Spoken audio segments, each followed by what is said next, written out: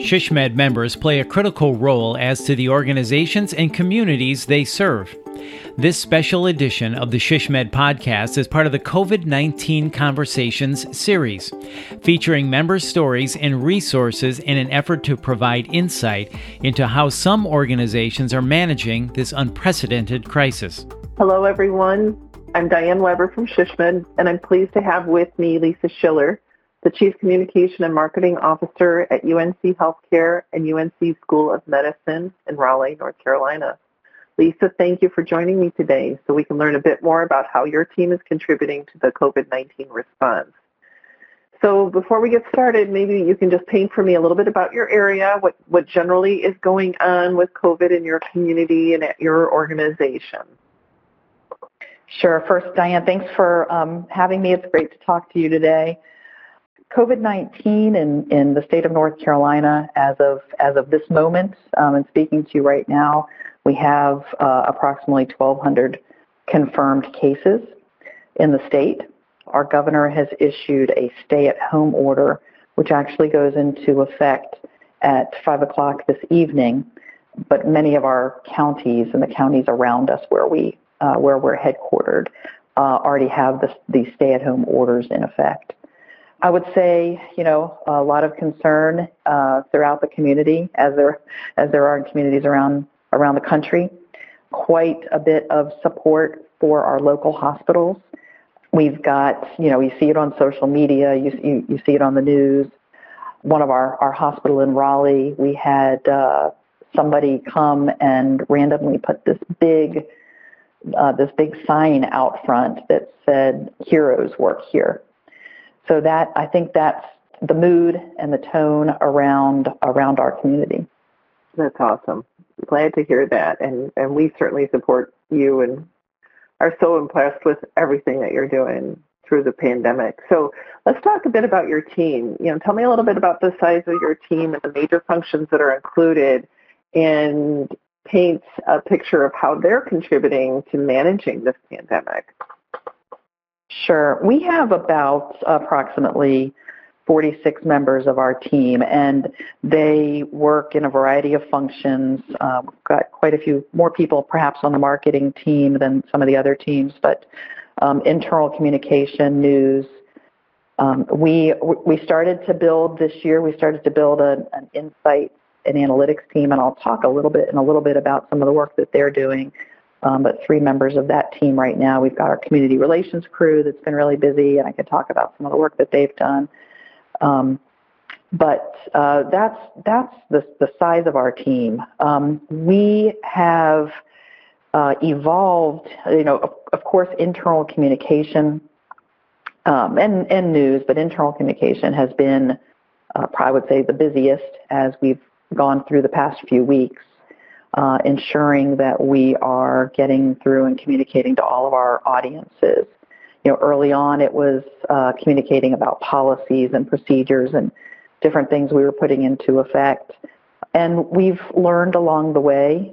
We've learned and we've tried to be agile, and we've altered our communication. We've come up with a specific communication schedule for when people can expect to receive information for the day. Specific communication for managers and leaders, and another one for all of our coworkers and colleagues. So that's been a super busy function. News has also been busy. At UNC Health, we're fortunate to have some, not just national, but international leaders in certain spaces. I would say we have infectious disease physicians who are world-renowned. Dr. Mike Cohen, Dr. David Weber has been featured on news stories all around the country. And then we have Dr. Melissa Miller, who actually developed, we were one of the first hospitals in the country to have our own test. And Dr. Melissa Miller was responsible for that. So the news team has been busy there. Community relations has also been busy. We've had many needs in the community, one of which we have a blood shortage. And so they have been very successful in working on blood drives that keep people appropriately physically distanced from each other, but to help us try to build back up the blood supply. And then another really big effort that we worked with and have collaborated with our supply chain colleagues is on donations of equipment. We've also worked with our colleagues at our other hospitals here in the Triangle on those efforts. And we've been pretty successful. Now, I understand we have received over 700,000 donations of various items. I know that's incredible. Now, I know the team, we've got physicians and other people who are going through everything and making sure that if something's not usable, we obviously won't be using that. But the total number of items donated is over 700,000, which is just incredible to think about. And we've had, I'll list a couple of them. We've had some of our colleagues over at NC State University have donated a lot of equipment to us. The State Department of Cultural Resources, which the Science Museum comes under, have donated. We've had construction companies donating N95s. We had a nonprofit organization called Samaritan's Purse that donated 10,000 N95s to us last week.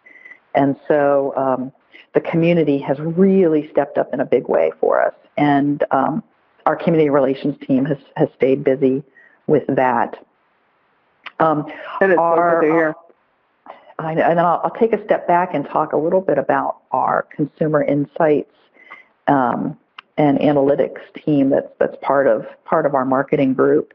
And they have been busy doing a lot of work. What I'll talk about, which I've shared with a couple of our colleagues, is every week they send over to us a consumer insights and analytics and primary research report. And for example, I've got the report I received last Friday from them sitting in front of me right now. And what they're doing is they're scanning the web, they're scanning social media, we're doing some original research ourselves, and then they're presenting that to us. So some of the findings that they have, one of them specifically deals with emotional well-being. So across the nation and illustrated by consumer behavior across our websites and social media, our owned channels. The pandemic and associated economic crisis increasingly affects mental health, and people need to stay connected. And so they dig into some of that data, and I'd be happy to share this last week's report so that our members could see the type of data that we're pulling every week. That would be great. Yeah, I'll be happy to send that across. One of the other things that they looked at last week specifically was around the terminology around social distancing versus physical distancing. Mm-hmm. And we have in the School of Medicine, we have our Department of Psychiatry is wonderful, has a great reputation, and they brought to our attention pretty early on, I guess it might be the World Health Organization talked about, we really don't, it's really perhaps not helpful to talk about social distancing because we need people to stay connected. And so physical distancing, and so I had them do some searches on this, and when they looked at it at the beginning of last week, there was almost no mentions online about physical distancing. But then as the week went on, the data that you could see that they reported on was that physical distancing is gaining traction. So how did we use this data? We asked the team as we're producing content for at least the next couple weeks, start using the terminology physical distancing, put social distancing in parentheses, and hopefully we'll be able to ultimately move away from those parentheses. But that's some of the work that they're helping us with. They're also helping us by guiding our content team into the types of content that people are searching for online and how we can be quickly creating content that that is what people are searching for and what's most helpful to them. Oh, that's great. So you're doing a wonderful job of actively listening to your community, and then more so to really identify what are the issues that they need to learn more about. So what's an example outside of the physical distancing of something that you weren't already communicating about, but that you added in based on what you had listened to and these consumer insights? Well, I think one of the things I'll mention first, because I've got it in front of me right here, is the preferred methods of how people are wanting to consume information. And we've got it broken down, and this is based upon a survey that the team conducted between March 13th and March 21st with 630 North Carolina consumers. The question was, which ways are your preferred methods of taking in communication on topics like COVID-19? And so this is broken out by age on here, but for example, for consumers who are 65 plus, video is how they primarily want to receive information. And then for the age group of 18 to 34, and for the age group 35 to 54, infographics is the number one way. So that's helpful to us, because then it guides our team in terms of exactly how should we be presenting this information to people. Yeah, and then in terms of research, something else that we're doing is knowing that internal communication is as important as it is, we wanted to also make sure that people were feeling informed, that we wanted to make sure that the communication they were receiving was clear and effective. We wanted to understand in terms of the communication that we were sending out, which was most useful to them. And so we conducted an internal pulse survey around UNC Health, and received very good information from that. So not only we focused on the external audience in terms of surveying and listening, but we're doing that on an internal basis as well. And again, that's something else I'd be happy to share with our members. It was a really short, quick survey monkey that we sent around, but I think it's important to understand, make sure these messages that we're distributing are having, people are hearing them and understanding them. Mm-hmm. That's great. So now that you've been through several weeks of preparing in different stages, and as you said, you've been learning as you go, and you're learning to be agile, what are some things that you did early on and other things that maybe you have shifted into that you started to do differently? What have you learned in the process? I would say early on, we were sending out way too many communications. It was almost a little scattered, I would say. It was not was definitely something that we needed to improve upon. And so now we have a structure in place for communication, and we really stick to it. We have communicated our deadlines to everyone in the organization that needs to know, and we're sticking with those. We've also created, so we've embedded two of our communicators. We've embedded with human resources, because that's a busy work stream for us. We've embedded some of a communicator in with the ambulatory group. They do a lot in terms of our patient communication with MyChart and other things, so that we're helping write and make sure that any message that goes out considers the voice of the patient in them. And then most recently, one of the things that we've done is to change what we're doing is we've created a what I would call more of a newsroom type of structure. Mm-hmm. And we've had this, it's funny to think, since our days our days seem to fall together at half the time. I don't know what day of the week it is. And this has only been a few weeks. It feels like it's been months already. But we've created a structure that, we're like, let's not reinvent the wheel. Newsrooms are 24-hour operations. Let's behave more like a newsroom. So the evening before, from our internal team and then from our external team, I'll call them our news team, I get a chart that lists the content. We sort of have it in a headline, who's working on it, who's the subject matter expert, when is it going out. I have a whole chart, because then in the morning, at 8 o'clock in the morning, I sit with our leadership team, including our CEO, to go over what we're doing for the day. And then I'm able to let them know what it is we're working on. If, for example, there's something that we need to push off or we shouldn't be working on, in addition to additions to the list, I get them in that meeting.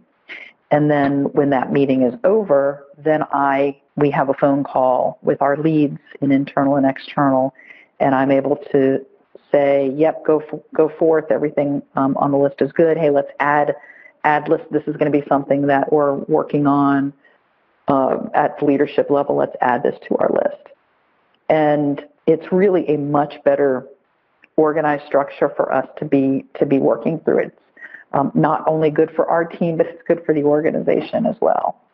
I'll say, I think I'm trying to think of some other helpful hints and one of the things we learned. So as we have gotten real quick on the newsroom situation. Sure. So is that newsroom model, is it a daily scenario where in the evening things are being prepared? Yeah. Okay. Great to know. And every day. It sounds like it's been a good, successful approach for you there. It has. And I didn't want to keep you too long, but feel free to continue your thought there. But I did want to get some insight from you too as to how you're sustaining through all this and how you're sustaining your team in terms of support and encouragement, and how is your team doing through all this? I'll get to that, and I'll end on that. But real quickly, because it's a helpful tip I wanted to share. As we've gotten to the place where we have many fewer members of our team, most members of the team are working from home right now. Of course, we're part of Incident Command, and so we've got a couple members of our team that are staffing command centers. But for the most part, everybody's working from home. And as more and more of us work from home, what we decided to do was and we don't have our video people here all the time from our video team. We're starting to use, there's an app you can get on your iPad. It's a video teleprompter app, and there's a free version, so it doesn't cost anything. And we tested it out last week with our CEO. So rather than having someone come in who didn't need to actually be here, we tested it out, and it actually worked great. He gave his weekly message with it. And then he can either just talk, your subject matter expert can talk into it, or you could run script on it, and it doesn't look like they're reading anything. And then what I simply did was once we had that, I downloaded it. It downloaded into my photos, and then I uploaded it to our video person who put our logo at the end and put our CEO's name under his picture or his face on the first screen. And then the video, the company's logo was in the bottom right corner. He kind of took that out. And so that's something, if you're looking for a quick way to get video, whether it's scripted or unscripted, that's a really good solution. But I'll end with our team and how our team is doing, and how we're, I mentioned that we've got the majority of our teammates working on the marketing communications team working from home right now. And so there's a few things that we're doing. We have a daily call with the entire team, and it's a 30-minute phone call, and we have an agenda for it. And that is one way to keep people connected. Something else that I personally am doing, I'm sending out 2 emails a week. I have my Sunday email tends to be a little bit longer, and then I have another email toward the end of the week. And so sometimes they've got subjects to them. The one I sent out yesterday to everybody was, the subject line was what gives me comfort. And so I went on about the things that give me comfort during this, and then at the end asked people to share theirs. One of the things we did on Friday, we did our first virtual happy hour. So Friday at 5:30, I had on my computer screen, pictures of everybody. I was still at work, but so I was drinking a bottle of water, but everyone else was at home, and we were socializing and having a virtual happy hour. I try to call every day. I try to call at least one person from the team just to check in, someone I might not normally be working with, because during this time it's important to keep our teams engaged and connected. It's a time that they could feel isolated. A lot of people aren't used to working at home and not having people around them. So I try to say thank you as often as I can, and thank people for what they're doing. And also, I have found over the last 3 weeks that I've probably delegated more than I ever have in my career, and now is the time to do that, to trust your teams. Or we have fabulous people on our team, and they're also capable. And everything is moving so fast that we just need people to make decisions. And I know they'll make good decisions and move on with the work. And so we've been doing that. But it's you definitely have to be intentional about staying in communication with your teammates, and that's something that's definitely top of mind for me. Wow. Well, that's a great insight, Lisa. Clearly, not only are you helping your community understand what's going on and your internal teams from a clinical and operational and safety standpoint, but you're recognizing there's a bit of humanness that needs to be addressed as well, and I'm sure it's very much appreciated by your team. So let me thank you on behalf of all our SHSMD members and the AHA audiences as well. You took time out of your extremely busy schedule to share with us what you're doing, and it's been phenomenally useful. So thank you, and not congratulations, but we appreciate everything that you're doing, and we are very proud to be working with you and having you on our board and having you be willing to share these stories with us. So if you have any closing comments, now's the time. No, I would just say thank you for the opportunity to share some of our learnings with our membership. I would just say continue to appropriately physically distance yourself from people. Wash your hands for 20 seconds. I hope everybody stays well, and my thoughts are with all of our colleagues as we get through this time together. Excellent. And to our listeners today, please visit shsmd.org, where you can read more about Lisa's story and others who are sharing what they're doing to help manage the COVID crisis. And please take care, and thank you for all that you're doing as well. Bye-bye now. Thanks for listening, and know that we are thinking of you during these unprecedented times. For general updates and resources on COVID-19, head to aha.org/COVID-19 and visit shsmd.org for a collection of specific COVID-19 resources for strategists.